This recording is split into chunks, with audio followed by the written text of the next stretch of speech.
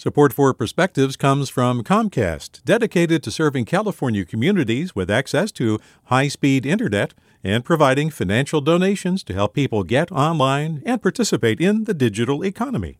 More at california.comcast.com.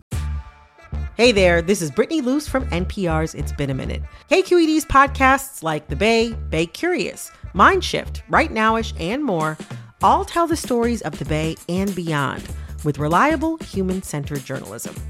They aim to inspire, make you think, entertain, and expand your understanding of the place you call home. Here's how you can support podcasting at KQED. Showing your support is easy, and you can join Brittany in supporting KQED Podcast too at donate.kqed.org/podcast.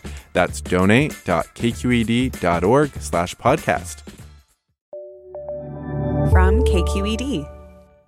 I'll get you fired, I once heard a 9-year-old tell her nanny who was working to feed children of her own. As a teacher and small business owner, I have interacted with thousands of parents, children, and their caregivers. I am often privy to dynamics that play out behind closed doors. A decade of discreet dialogues and confidential confessions suggests there are nannies who should not work with children, and there are families who should not employ nannies. Nannies have called me sobbing, unable to buy groceries or pay rent because their employers have forgotten to pay them. It is humiliating to ask for compensation owed, particularly when a family's record keeping is sloppy. Errors reduce wages. Didn't we already pay you? Families have asked. Nannies often absorb losses when their employers enjoy vacations and they are not paid.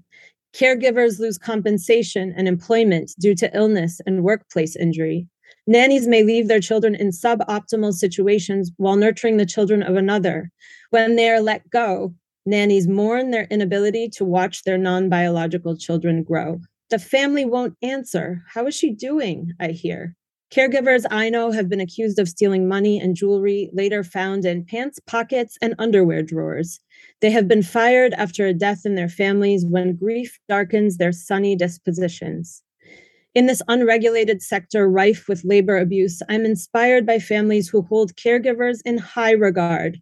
I know families who have paid for their nannies' healthcare and housing, gym memberships, English classes, car or college studies.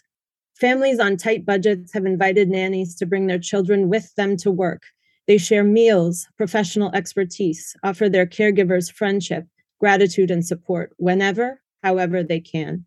The nanny-family relationship is complex, often fraught, but it is also a unique and beautiful opportunity to teach our children to care for those who care for us.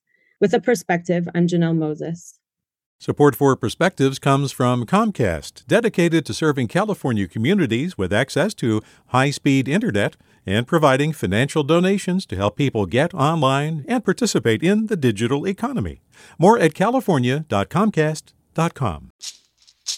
Hey, it's Glenn Washington from Snap Judgment, and if you love what you're hearing, and I know you love what you're hearing, please consider becoming a KQED member.